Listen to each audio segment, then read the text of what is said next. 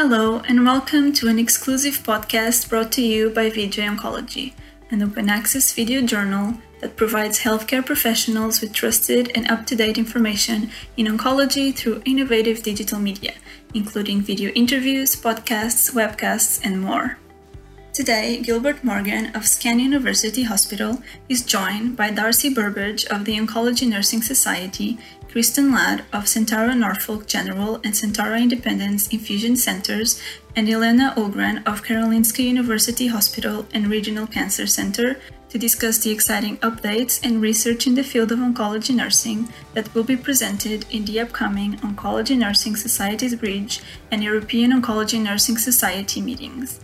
Our speakers discuss innovative approaches to improve patient care, precision medicine, COVID-19 and cancer care, and supporting informal caregivers. Dear colleagues, welcome to this OncoAlert VJOncology Roundtable. We will be discussing some of the most exciting research that is being presented at the Oncology Nursing Society's Bridge meeting, which takes place on September 8th, 10th, 15th, and 17th. And of course, the European Oncology Nursing Society meeting in September 19th to the 21st, happening at the same time as the European Society for Medical Oncology meeting.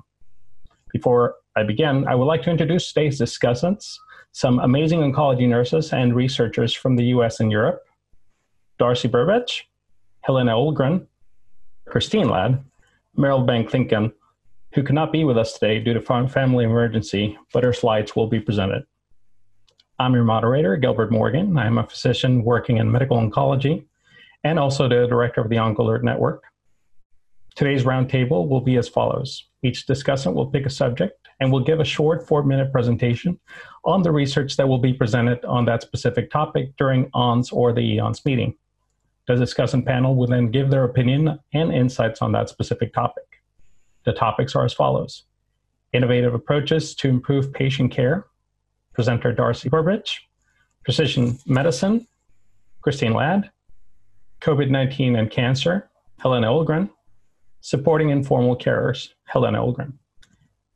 At the end of the presentations, I will give a short presentation on how this research is important to the oncologist and all doctors involved in cancer care. So without any further delays, let's begin. Darcy? Thank you, Gil, and VJOncology for inviting me to present today alongside a few of my very favorite colleagues. As Gil mentioned, the ONS Bridge is the inaugural virtual conference for oncology nurses held over 4 days, where nurses can learn about the latest in cancer care. Sessions encompass clinical practice, leadership, management and education, and include topics such as navigating financial toxicity, the importance of self-care for oncology nurses, diagnostic oncology, plus a glimpse of the future of cancer care, and of course, COVID-19 and cancer, plus many others. Based on all of that information I just shared with you, I had a hard time selecting a topic as there were so many great sessions to choose from, but I kept coming back to this theme of nurse-led innovations to improve patient care. In both of these programs, advanced practice registered nurses led the program's development, which included an interdisciplinary team. As we know, cancer treatments can have cardiac toxicities, and those patients with pre-existing conditions or new cardiac comorbidities are at increased risk. In the cardio-oncology clinic, nurses perform initial consults and manage follow-up care in collaboration with the patient's treating oncology team, provide education on lifestyle and medications, as well as triage urgent issues. Preliminary data has shown improved patient outcomes as well as increased patient and clinician satisfaction. Because oncology care has shifted to a mostly ambulatory setting, there's been an increased need and volume of same-day visits for treatment-related effects, which has led to a high utilization of the emergency department, potentially exposing our immunocompromised patients to infectious diseases in the waiting room. Once again, advanced practice nurses led a task force to evaluate practice and establish guidelines for a visit in the oncology-specific urgent care center.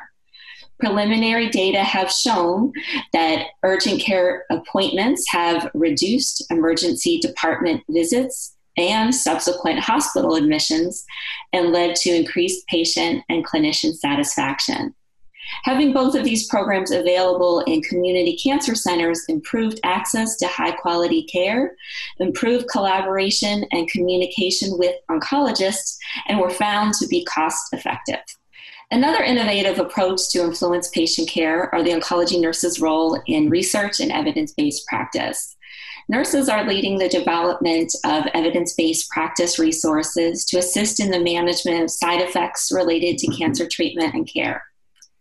ONS is moving to transition some of our putting evidence into practice resources, also called PEP resources, to full clinical practice guidelines. Developed using rigorous methodology, the guideline recommendations can be utilized by nurses and other oncology healthcare professionals to improve care for patients with cancer.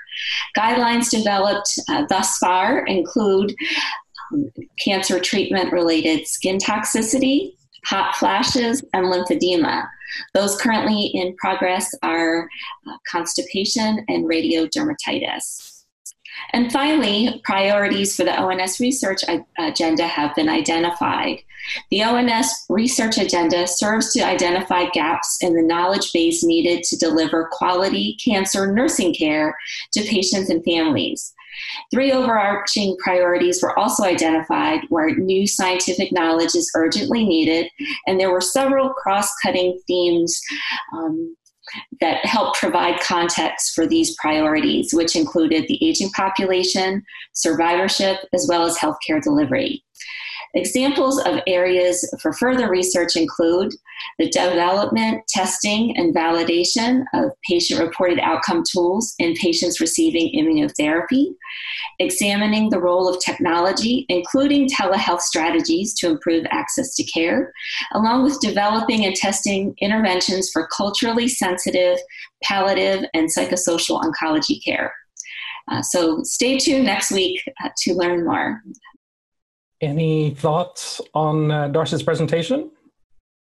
My thought was, thank you, by the way, Darcy, excellent summary. And I really feel I want to hear about this. And also, one of the thoughts that I kept on thinking was that this really shows the need for advanced practice as well, and how much as cancer nurses we can do. So it gives me even more, energy to think about how we need to develop more advanced practice also throughout Europe. And I think in the US, in a way, you're a role model with the way you have developed advanced practice, because many of those things that you were raising is it requires you have advanced nursing practice to do those innovations. So yeah, thank you for that. It's really good. I agree with you, Helena and Darcy. I absolutely love the idea of oncology-focused urgent care centers. It really allows oncology nurses to act at that peak of their licensure and their expertise, and identify these critical situations and values, and implement evidence-based solutions for the patient quickly. And it's a fantastic way to keep our very fragile patients out of the hospital emergency departments and out of from having unnecessary hospitalizations, especially now when we have this pandemic going on. So very exciting information and innovations. Thank you very much, Christine. Okay, well, moving on to our next presentation on precision medicine. Christine Ladd. Okay, well, thank you for having me this morning. I'm going to talk a little bit about precision medicine, which to me is a little bit of an oxymoron. It seems like we talk about precision and we're narrowing down to focused treatments for patients, but it really is such a huge topic. So I struggled a little bit to narrow it down. So this is a very high level presentation for you. But when we talk about precision medicine, what are we really talking about? Talking about using very specific information about a person's cancer to help diagnose, to treat, to prognosticate, and provide appropriate surveillance throughout their cancer trajectory. It is rapidly revolutionizing cancer care. And it's about developing and delivering the right therapy and the right approach for the right patient at the right time whether that's diagnostic or therapeutic. Seems right now the greatest abundance of research and the most enthusiasm, obviously, is within cancer treatment. And there is a great potential that exists with precision medicine to cure more types of cancer, increase survival, and improve overall patient care.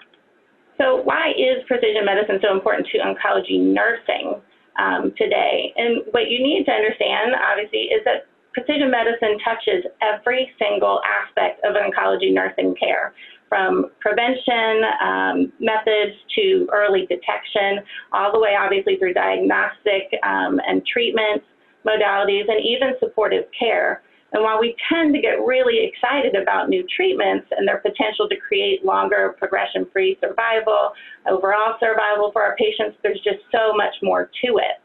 So we really have to dig deep and understand the role that nurses play in positive patient outcomes. In the U.S., nurses have claimed the #1 rank as the most trusted professionals in our country for 18 years in a row. So as nurses, we often get the privilege of spending more time in front of the patients than the oncologist does. It just fosters and creates this intimate relationship. It's just different from any other patient healthcare provider relationship or nursing specialty. The patients tell us about their hopes. They tell us about their dreams. They also ask questions that they may not have asked their oncologist because they felt uncomfortable. They tell us about side effects they're experiencing. And it's really because of this relationship that we are able to foster. Because of this relationship, this close patient oncology nursing relationship, it impacts oncology nurses and what we can do and how we can impact across the board as far as precision medicine. Oncology nurses, as a result, have a responsibility to learn about the science and initiatives supporting precision oncology. We are at the forefront of the cancer epidemic, battling it every minute of every day, all the way around the world, delivering care, carrying out the clinical trials, and advancing evidence-based practice. This allows cancer nurses to provide clear patient education to increase their understanding. It allows us to address challenges that the patients face. And this is actually what leads to better outcomes and quality of life for our oncology patients. The challenge with precision medicine, as far as education, is that it's a tremendous challenge in keeping up with this rapidly evolving concepts and findings. What we're seeing is that although precision medicine and genomics are moving forward very quickly, it's extremely difficult to keep up with genomic literacy and precision medicine literacy, keep pace. So there's this huge, pressing, growing need for education in oncology nurses in terms of understanding and appreciating fundamental treatment modalities like CAR T therapy and immunotherapies, and the very specific side effects and known adverse effects that these therapies can elicit.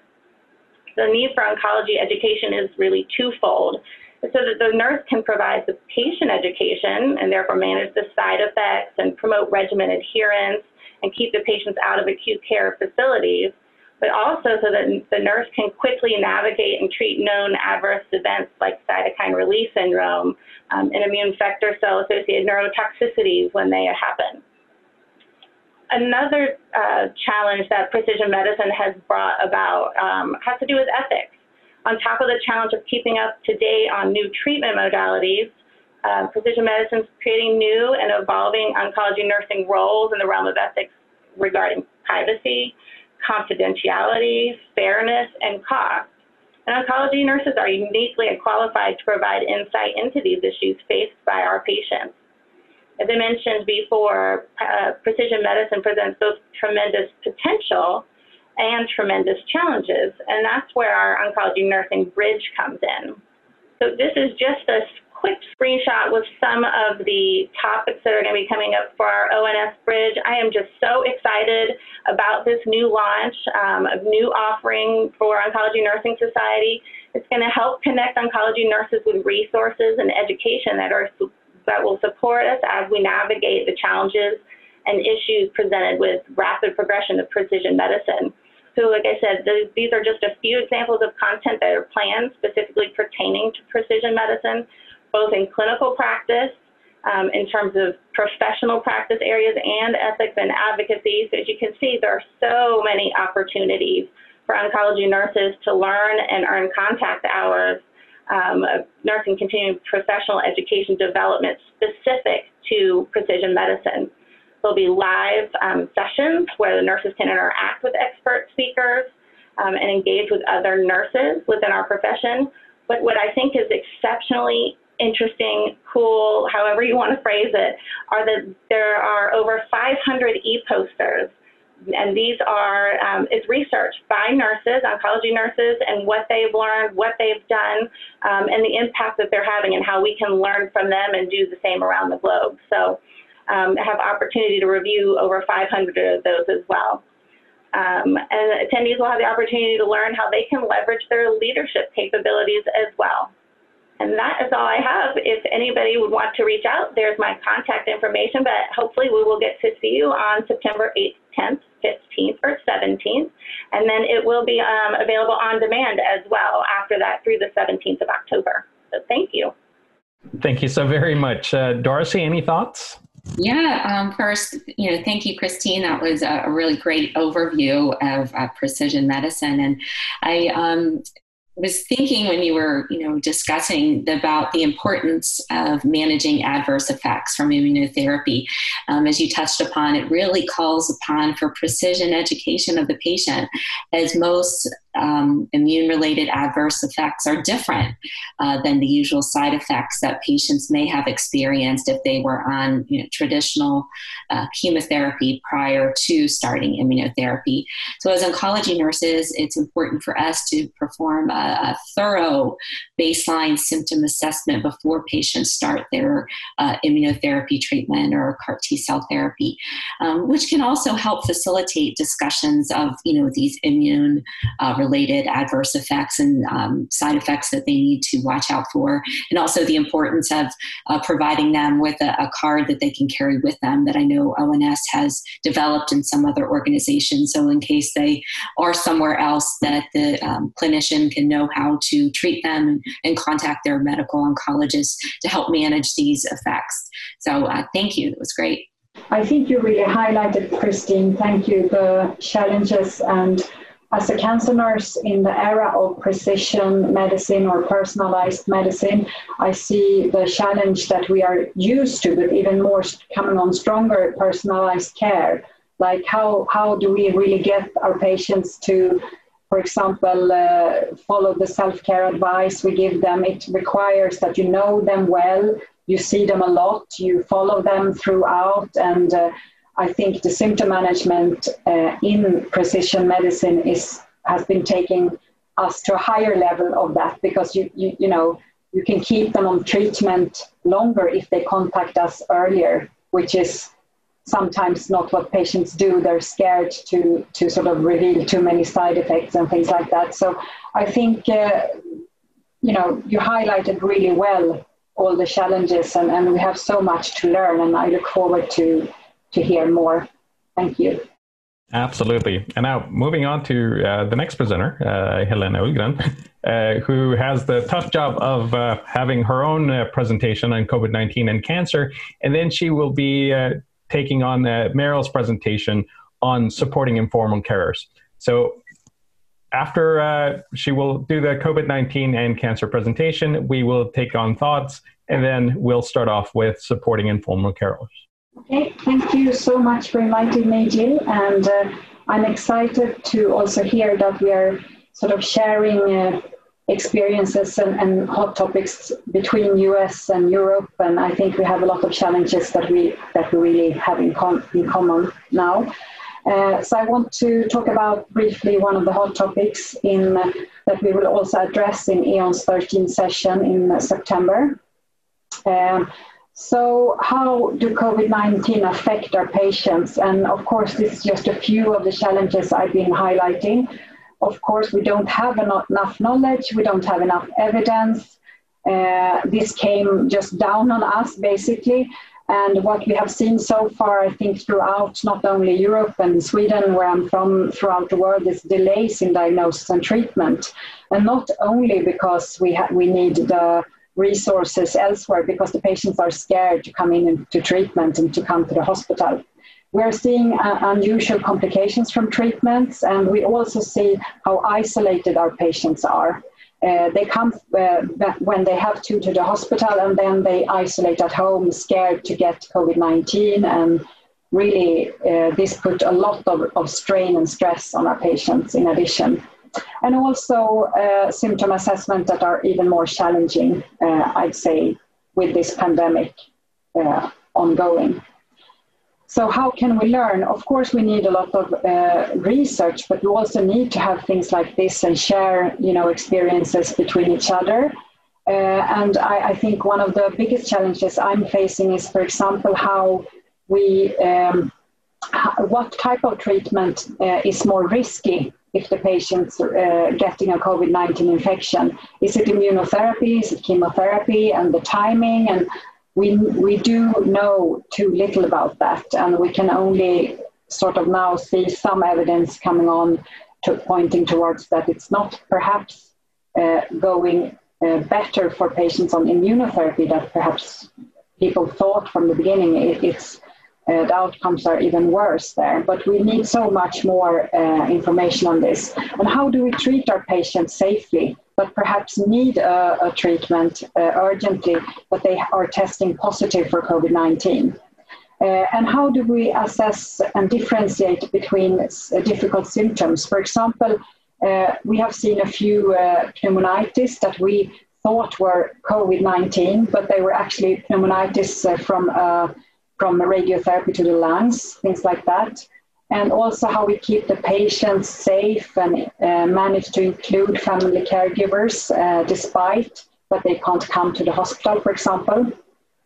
I have also seen a lot of need to be better in infection control and to educate our other healthcare professionals. I think the nurses and assistant nurses are experts on hygiene and infection control, but we need more education to everyone, really. And also, as I think Darcy mentioned, telehealth is coming on strong, which is something we could use more. So in one way, I can see that the cancer nurses are coming in so clearly here. The need for holistic symptom assessment and support is so strong even more now during COVID-19 pandemic, I think. So I really hope you can join. The session is, it's 4 speakers that will talk about both early research and quality assurance projects, and then we will have a live discussion. So I really hope you can tune in. And yeah, I look forward to perhaps see more of you there. Thank you.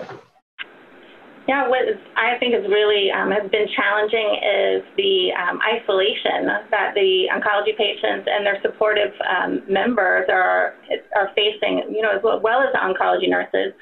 But when you already have a difficult situation that's stressful, it's anxiety-ridden, patients aren't in a place to absorb information and education that's provided to them. So I think this has really brought to light how important it is to provide patients with clear and concise printed information that they can take home for reference later, to look back at when they need it, but also to be able to give that to their caregiver so that the caregivers feel supported. It gives the caregiver concrete material to review at home and just creates an extra layer of support. And the mental health needs need to be a continued point of focus of research, particularly in this instance, and how heightened stress and anxiety from the pandemic may even be contributing to decreased adherence to treatment regimens, especially if they're oral, and lesser quality outcomes. I think it's going to be interesting to see in the long run. Thanks, Helena. That was, a great presentation. And I kept on thinking when you were talking about, when cancer and COVID collide. And, we've really had this experience with the pandemic. And I think we're just really beginning to understand how COVID-19 affected our patients and their family members. And, as well as us as oncology nurses and other clinicians. So, we were all trying to figure out how to keep them safe. And then hearing from patients and their family members how scared they were being dropped off at the cancer center for their treatment or surgery and being by themselves, and perhaps if they were there for a 6-hour infusion. And we, as the oncology nurses, were providing them support the best we could, trying to maintain social distancing all at the same time. And, in addition to that, the end of life care for patients when, perhaps they were once again alone, or if only one family member were able to be present. So I think we really need to pay attention. And as both you and Christine touched upon, these mental health issues need to be addressed now and ongoing as the pandemic continues. So thank you for bringing that up. Excellent. Now we can move on to the second presentation, and that's on informal carers. I want to say this presentation was made by my colleague from the Netherlands, Mary van Klinken. She couldn't be here today, but the topic that she picked from the program was supporting informal carers. That will also be on the 20th of September. So, and I think everything we talked about, we touched upon this topic, I guess. And one of the things that Darcy was mentioning now, that's even more sort of in the spotlight now is where the patients die. And dying at home, we know from previous research that many patients really prefer to die at home. And that's one of the situations where the family caregivers or informal carers, whatever you choose to call them, is something that we require a lot from them, and they need a lot from us. But I think that's where we fail sometimes. And many patients that doesn't have that type of support at home, and if we fail to support the family caregivers, they spend their last days in hospital instead. And so I think a really key factor as an oncology nurse or all healthcare professionals in cancer care is to see the family caregivers and to really reach out to them and try to support them the best we can. And we have many issues that we need to address because from previous research, we have seen that family caregivers actually do work similar to healthcare professionals at home, but without education. And they coordinate care, they titrate medicines for the patients, they decide when to call us and things like that. So we need to work more systematic on health literacy and to help them to care for each other, for themselves, and also perhaps more evidence on how to support them. What is the evidence? What is the interventions that we need to do to support the family caregivers? So I hope you can listen in on the program, and I think they will speak about the role of the nurse in terms of supporting the family caregivers and to educate them. And perhaps I'm hoping to hear something on what type of interventions are suggested to really support them in the right way. So it's the 20th of September, and I hope you can join. It will also be a discussion on this. Thank you. Thank you, Helena, and also Meryl for putting these thoughts together and sharing them with us. And absolutely, I am in awe of our family caregivers. I mean, what they do is just amazing, and most of them have no healthcare background at all, as we know. And I think it's really important, and you had touched upon that, and, how that we recognize the valuable role that cancer caregivers have and how valuable it is to the person living with cancer. And as oncology nurses, and Christine touched upon this on her presentation too, is that we spend a lot of time with the patients and their caregivers. So we're the first ones to see their distress, and their stress. So, we can really pick up on that, and help them manage the care that they're providing to the patients. And also it's important that we remind them that they need to take care of themselves as well. And it's okay to ask for help. It's okay to accept help. And it's perfectly acceptable, to take time for themselves, as they very much should, if it's eating healthy, exercising. So it's very important. We can also help facilitate, interventions to help improve the health-related quality of life that they're experiencing. So I think it's great that you touched upon, what are those interventions? And I've heard caregivers say, it's hard to be on the sidelines. So I think, as you mentioned, that we're really beginning to look at research and help define those interventions to help improve the quality of life of our caregivers, because they provide such a great source of support and care for their loved ones. So thanks. I completely agree with you, Darcy and Helena and Meryl. What's really complicating for this right now is, the very important aspect of psychosocial support are the measures that so many of our facilities are having to put in place right now to protect our fragile population during the pandemic. So here for us in Virginia, oncology practices and hospitals aren't allowing visitors to come into the facility at all, out of just protection for the patients, protection for the healthcare workers, and then the visitors as well.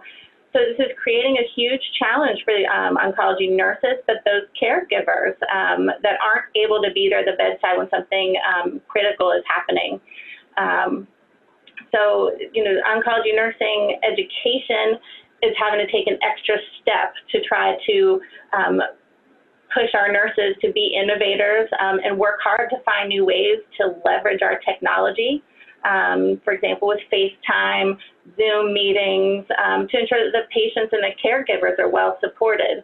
So whether that means, the oncology patient that's on their day one of treatment and doesn't have somebody there with them to learn, but the nurse pulls up her iPhone and calls and has a three-way conversation with everybody so everyone feels supported and gets the information, or if it's on Zoom, you're doing it in a way that's safe and at a safe distance. So I think it's not only important to really have those caregivers involved, but it's just a really big challenge right now that the oncology nurses have really risen to the occasion and just found ways to get it done. Thank you so much, Christine. Thank you much, everyone, for great presentations. I have to say it's been quite hard to kind of hold my tongue. I have thoughts on everything. These are all, the meetings are going to be great with the subjects you guys have touched on. However, there are specific things that I would like to touch on. Of course, coming from the oncology side, one normally has a tendency to go into the treatments and the fancy drugs and everything that ends in ab. But I'm going to try not to go there today, because there's so much more than that. And there's so much that an oncologist could actually learn.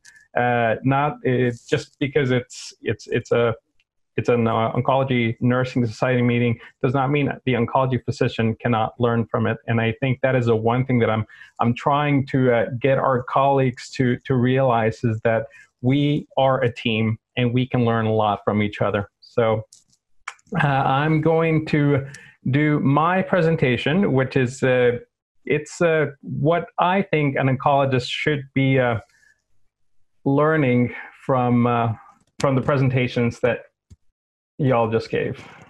Thank you all so much for wonderful presentations. And this is my take on what the oncologists can learn. And of course, the breakdown, which we have already had, are innovative approaches to improve patient care, precision oncology, COVID-19 and cancer, and supporting informal carers. Now, when talking about innovative approaches to improve patient care, these are all great approaches. It was a wonderful presentation, and we need to adopt these to care better for our patients. However, the topics that I'm very glad were addressed were the topics on palliative care, psychosocial care, and health disparities. This is something that everyone in oncology should be championing, from oncologists to oncology nurses to patient advocates. We have had many studies that have indicated that early introduction of palliation or a palliative team can lead to better quality of life. And I'm very glad that we are trying to remove that stigma and that we're coming along with palliation. So there's a lot of really good research that can be done and that it's coming out within this area. In terms of health disparities, this is something that is hitting close to home. As minority populations have a higher total incidence of cancer and a higher total death rate. I see this, I saw that in my home state of Texas. I now live in Sweden. I've done so for 10 years. However, I've done some research there, and especially around South Texas, where I'm from, that it's predominantly Hispanic, there is a lot of these disparities. So I think a lot needs to be done here in terms of screening and, of course, the inclusion of more minorities in clinical trials. And we're very happy that this is something that is gaining traction due to a lot of support from NCI, from other societies that have really taken this on. So I'm very excited to have this kind of research being presented at these meetings. Talking about precision oncology, I know everybody's thinking I'm going to hop onto how wonderful these drugs are, and they are pretty awesome. I am working in oncology. You do have to be a little bit of a nerd, and I am. So we're living in a very fantastic time where certain targets that were before we thought were undruggable, now we actually have FDA-approved medications that it's a big deal, because not so long ago we thought that this is something that it was a dead end, and now we're seeing that with the technology, it's making it possible to start treat these alterations, and not just based on the cancer type, but based on their genome. So, however, the other side of the coin is the financial toxicity that comes with these kind of treatments. So although novel doesn't necessarily mean expensive, it almost always does. We need to be advocates for our patients and remember that money to pay for medication has to come from somewhere. Some patients have to travel very long distances, pay hotels, parking, childcare, you name it. So although we as doctors are very much cheerleaders for these therapies, we also have to take a step back and act as facilitators in helping patients address these kind of problems. So I'm very happy that all this research in precision medicine is happening, and I really like that I saw in there about financial toxicity, because I think this is something that we all need to start addressing because it's really affecting our patients. In the area of COVID-19 and cancer, it's been amazing how we have been able to adapt under a very short time. Countries have learned from each other's experiences, and many things have been implemented. Some things are very much here to stay, such as the case with telehealth. However, one of the things research has taught us, or what we have seen, is that we can expect a large boom in cancer and avoidable cancer deaths as a result of this pandemic because of the delays in screening. So this is something that we're going to have to prepare ourselves, and we're going to have different plans. So this is good that we're already thinking ahead and figuring out how we're going to take care of our cancer patients in the future. Not only that, if we are in the middle, I guess one could argue if we're in the middle of a second wave or if it's been just one big wave, but we can adapt so that we can decrease this. Or if this happens again, after we get over this, so that we don't fall into the same traps and our cancer patients that are vulnerable do not fall victims to this. So now, in supporting informal cares, I went a little bit off of a tangent here, but this is the reason why. So for me, it's amazing what an oncology nurse can actually do in the life of a patient, even especially in the life of a doctor. Here in Sweden, the role of the oncology contact nurse is essential. An oncology professional who has constant contact with the patient, who knows that person's situation in real time. And this allows us to work in a team. There are a lot of things that a contact nurse can solve. However, in cases where it requires for an oncologist to be involved, there are always available times there because the contact nurse has taken a lot of the work. So as an oncologist, you can hop in. You're not, because it's been kind of triaged, the things that you're going to take on. Now, the reason I say this is because just the same kind of importance that we put on the contact nurses, that information that contact nurse can give to the informal carers is just gold, because they are the ones that are in constant communication with those informal carers. They're the ones that know exactly what they can recommend that those carers do, and that gives our patients a big sense of security. So I think this is something that definitely we need to focus a little more on this, because we are going to rely on informal carers more and more as this pandemic continues, and of course later on if it happens again. So my take-home message is we need to include more minorities in clinical trials and introduce earlier palliative care, which I think some of the research that is going to come out is going to tackle. Although new innovative treatments are great, we cannot forget the financial toxicity they generate for our patients. We need to be able to deal with the increase of cancer cases that come as a result of delayed screening and treatments. And the role of the oncology nurse is very important to improve the well-functioning of an oncology team, but also what that nurse can give to the informal care. And with that, I thank you very much. I will just say that it seems appropriate to me that 2020 has been deemed the year of the nurse, and we got a pandemic as our gift. But what I would say is oncology nurses, and within ourselves, we recognize ourselves as nurse scientists, researchers, and innovators. But outside, I don't know that everybody always sees that as well. So I really thank you for this opportunity to really just show how nurses are part of that team, and how they make such a big difference as far as research and innovations, because they really are superstars. The challenges that were brought on by COVID-19 really just magnified the extraordinary talent, the skill, the innovativeness of our oncology nurses across the globe. I've seen firsthand, time and again, oncology nurses rise to the challenge. So I invite you again to come and learn more with us at the Oncology Nursing Society's Bridge program in September 8th, 10th, 15th, and 17th. But thank you for having us. Thank you, Christine. Helena, any parting thoughts?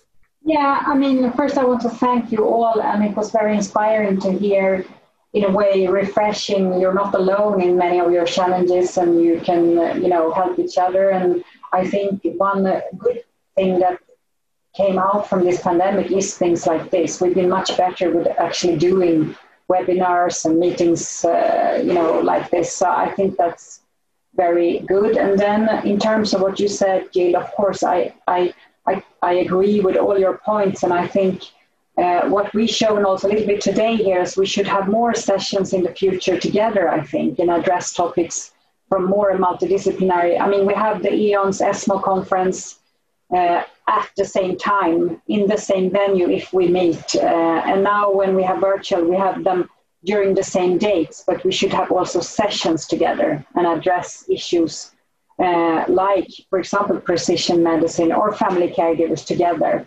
And same for you guys in US. I mean, ASCO, ONS, we should have address issues together much more than we do. And I think that's one of the things that really is, struck me when I heard Gil's sort of wrap up and comments from the oncologist perspective.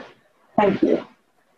Thank you, Elena. From the oncology side, if I might add, I was in an EONS ESMO session last year. I gave it I believe it was the second or third day of the Congress. And it was a wonderful experience to be able to share the stage with some of our oncology nursing colleagues, because you're able to give the whole spectrum. It's a 360 view. Now, the wonderful thing about oncology is that there is no hierarchy. We all do a job. We do it for our patient. And we have very different jobs. So all we're doing is just giving our different bits of our jobs of how it comes together into a whole to actually help the patient in the best way.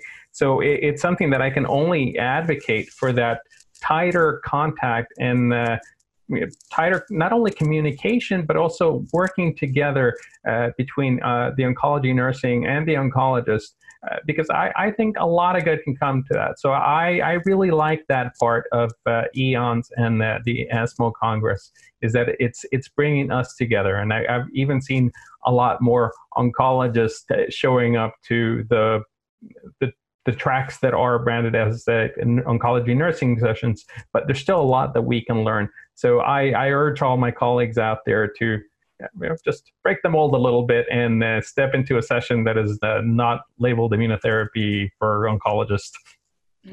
Darcy? Great point. And may I just add, Gil, that, with this, pandemic came opportunities, and I've seen more collaboration between, oncology nurses, oncologists, as well as patients, because we've all had to work together, and we're all in this together, and we're getting through this together. So this really has, although it's kind of usurped all of us across the globe, it really has brought us together to improve patient care and be part of that, really see each other as team members.